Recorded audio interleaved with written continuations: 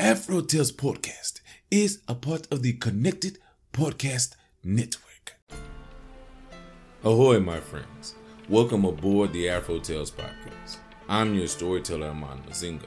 Join me as we explore the tales that grew from the people of indigenous and African descent in the Americas and the Caribbean.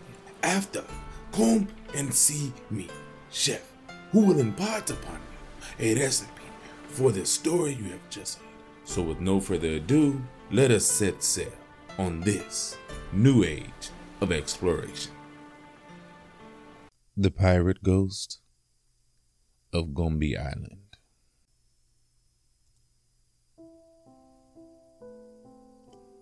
Louis climbed into his pirogue and set off for the tiny island. Landing, he began to dig. All of a sudden, he heard a noise and, turning, saw his boat floating away. Though he had pushed it up well onto the island, he ran after it, dragging it back to the shore and tied it to a tree. Then he returned to his digging.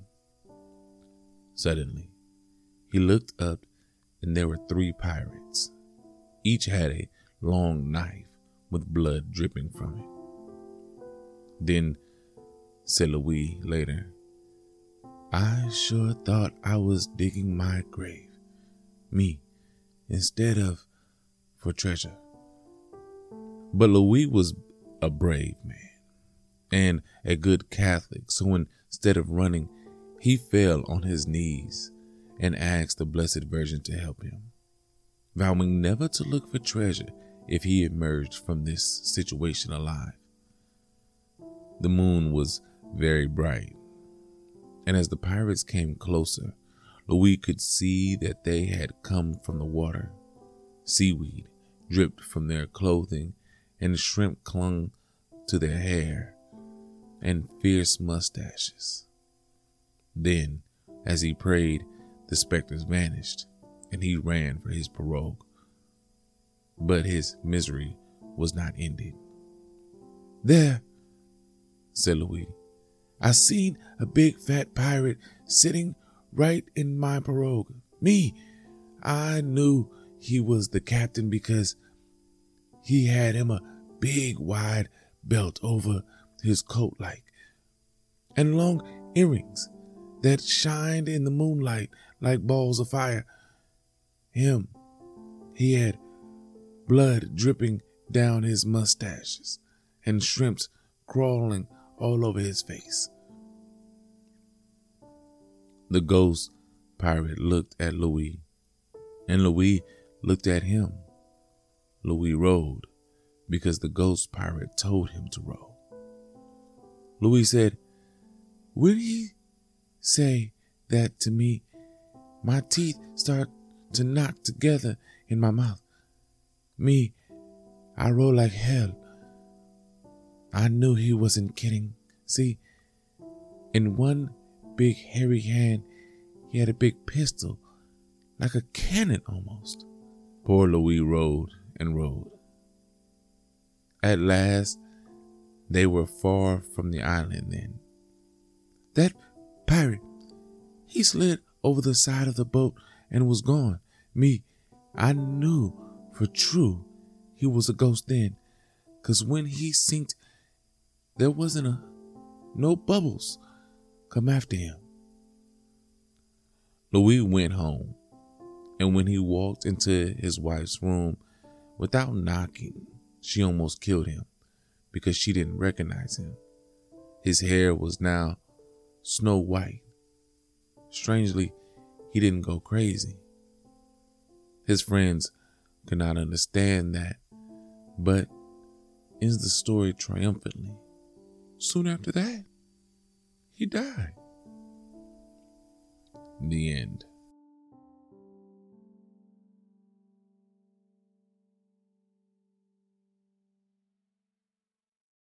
Fifolet.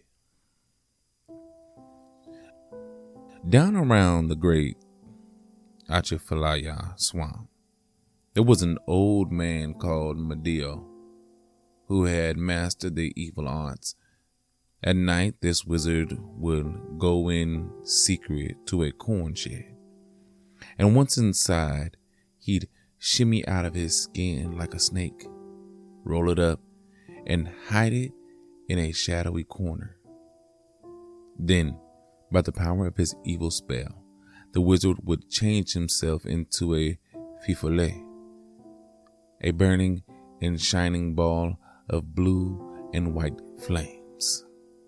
He'd float out to the swamp, dancing and bobbing through the darkness, tempting all to follow him to destruction and death.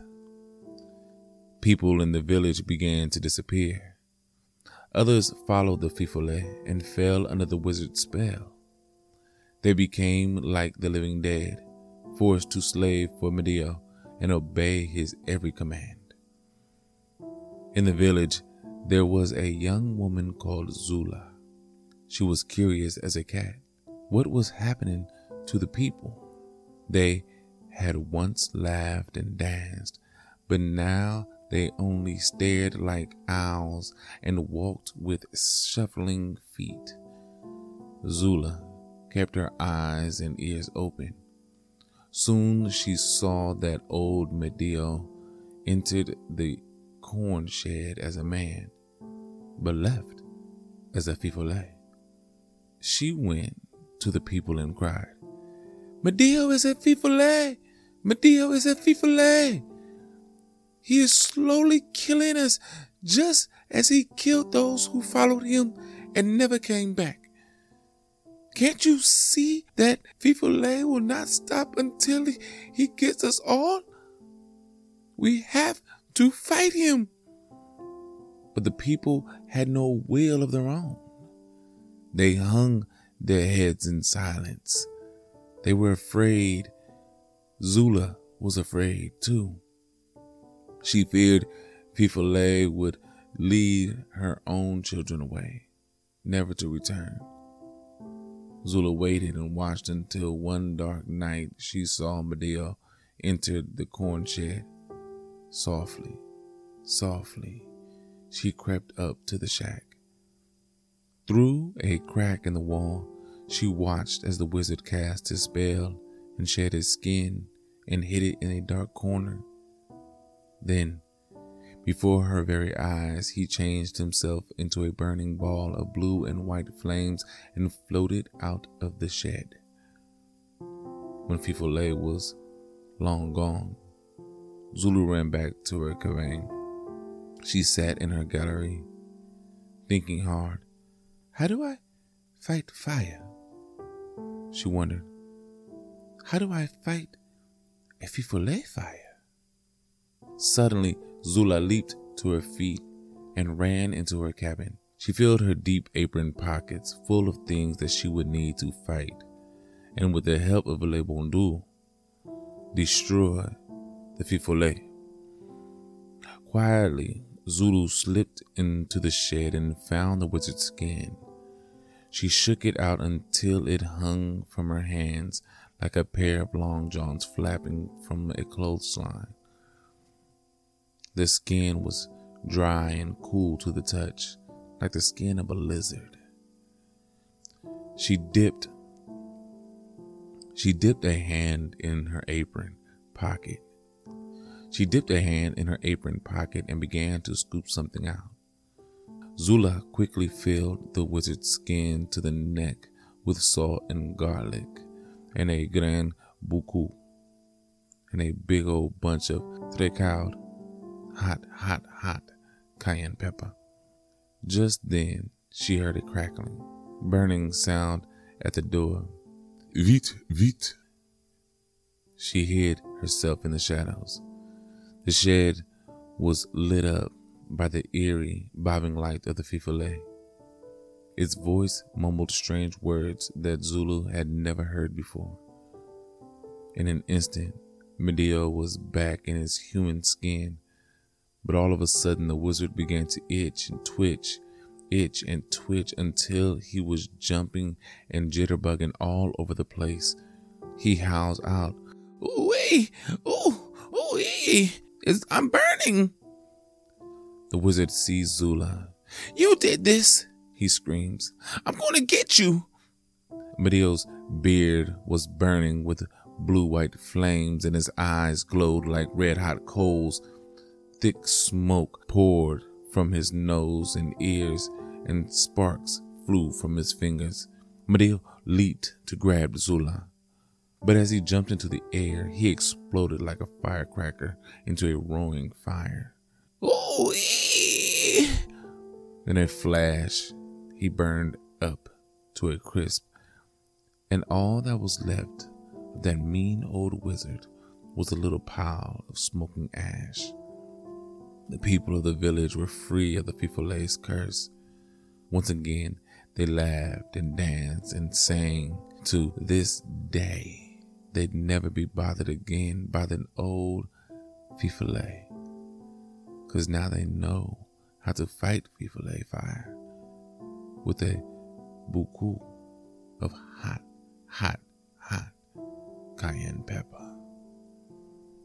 The end.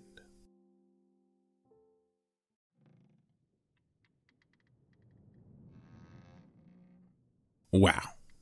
I first want to say I loved these stories. And I want to be honest with you. I had a lot more stories coming from these books. I took 2 books, Gumbo Yaya and Cajun Folktales.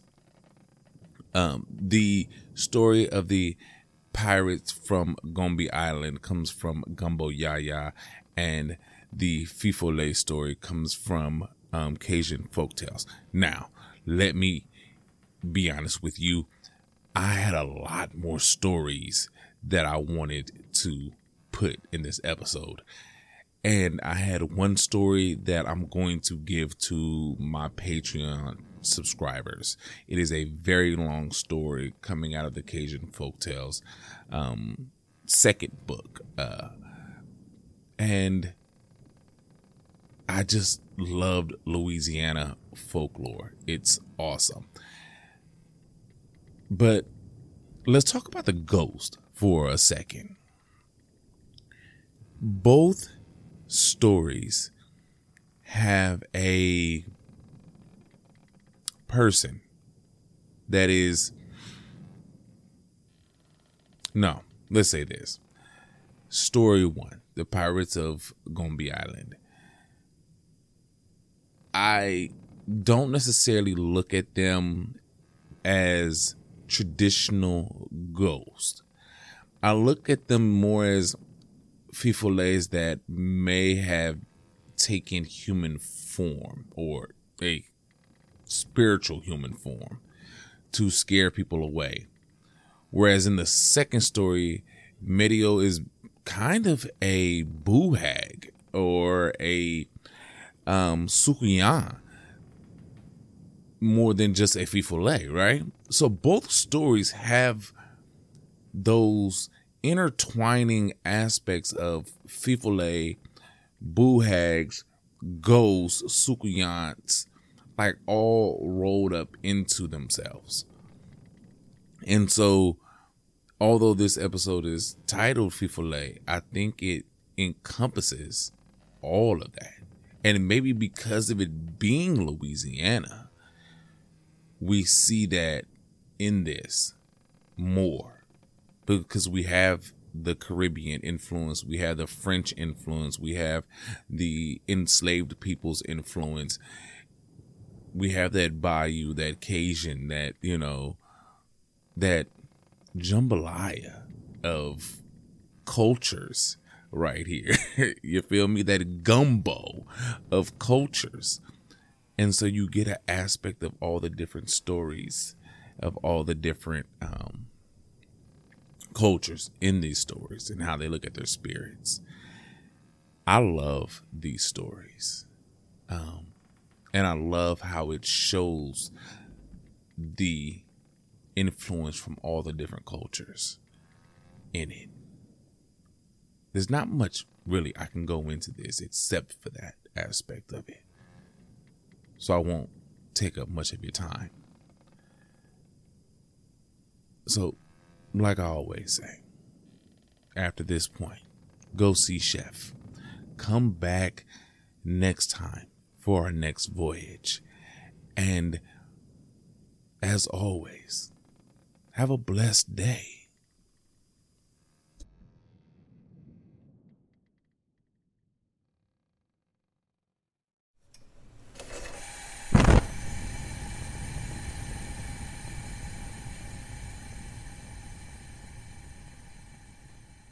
Welcome, my friends, to the galley.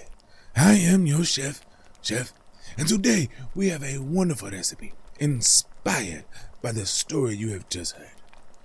Today, we have chicken and sausage jambalaya.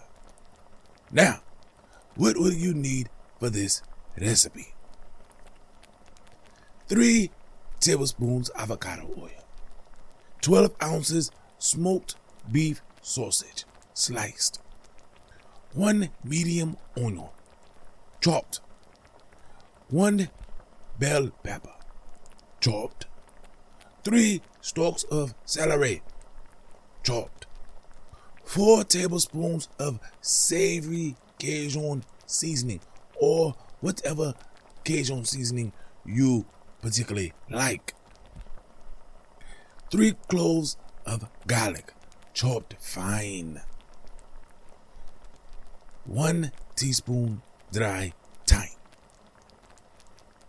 2 bay leaves, 2 cups converted brown rice, 2 tablespoons tomato paste, 2 tablespoons Worcestershire sauce, 4 boneless, skinless chicken thighs, chopped medium, 4 cups unsalted chicken stock, and 1 bunch of chopped green onions. Now, how do we put this together? Easy. Heat a 5-quart Dutch oven over medium-high heat.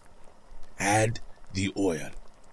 Add sausage and cook for 3 to 5 minutes until slightly brown and crispy. Set that aside.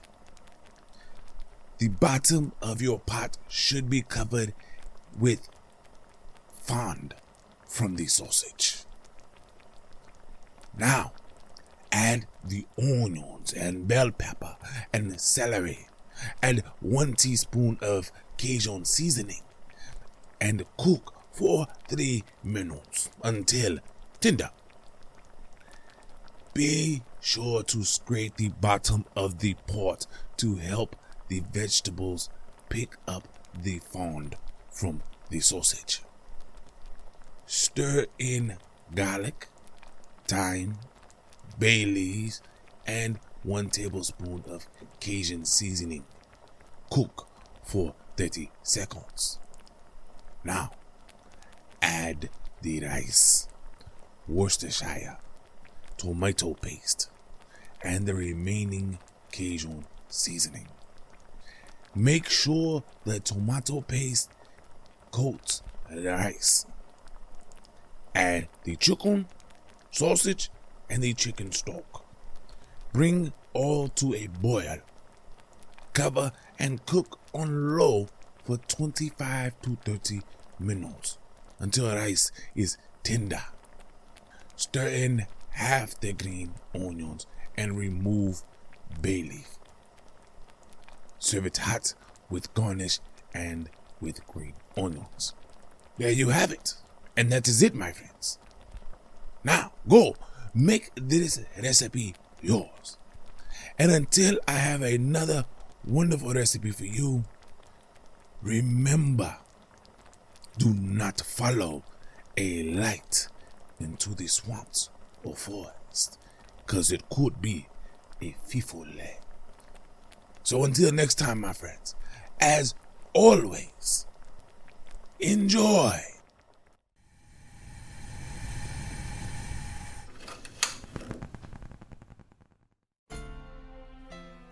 Thank you, my friends, for coming on this voyage. Thanks to Art by Chalet for the logo, episode, and shirt designs. You can get t-shirts and other items on tpublic.com. You can contact me on all socials at AfroTalesCast. That's Afro TALES Cast. And email me at afrotalescast@gmail.com. You may also become a benefactor by simply sharing with any and everyone, giving a thumbs up, a 5-star rating and review in your podcast app of choice, or simply donating on Patreon or Ko-fi.com. That's KO-FI.com. So until we meet again, may your winds be fair and your seas follow.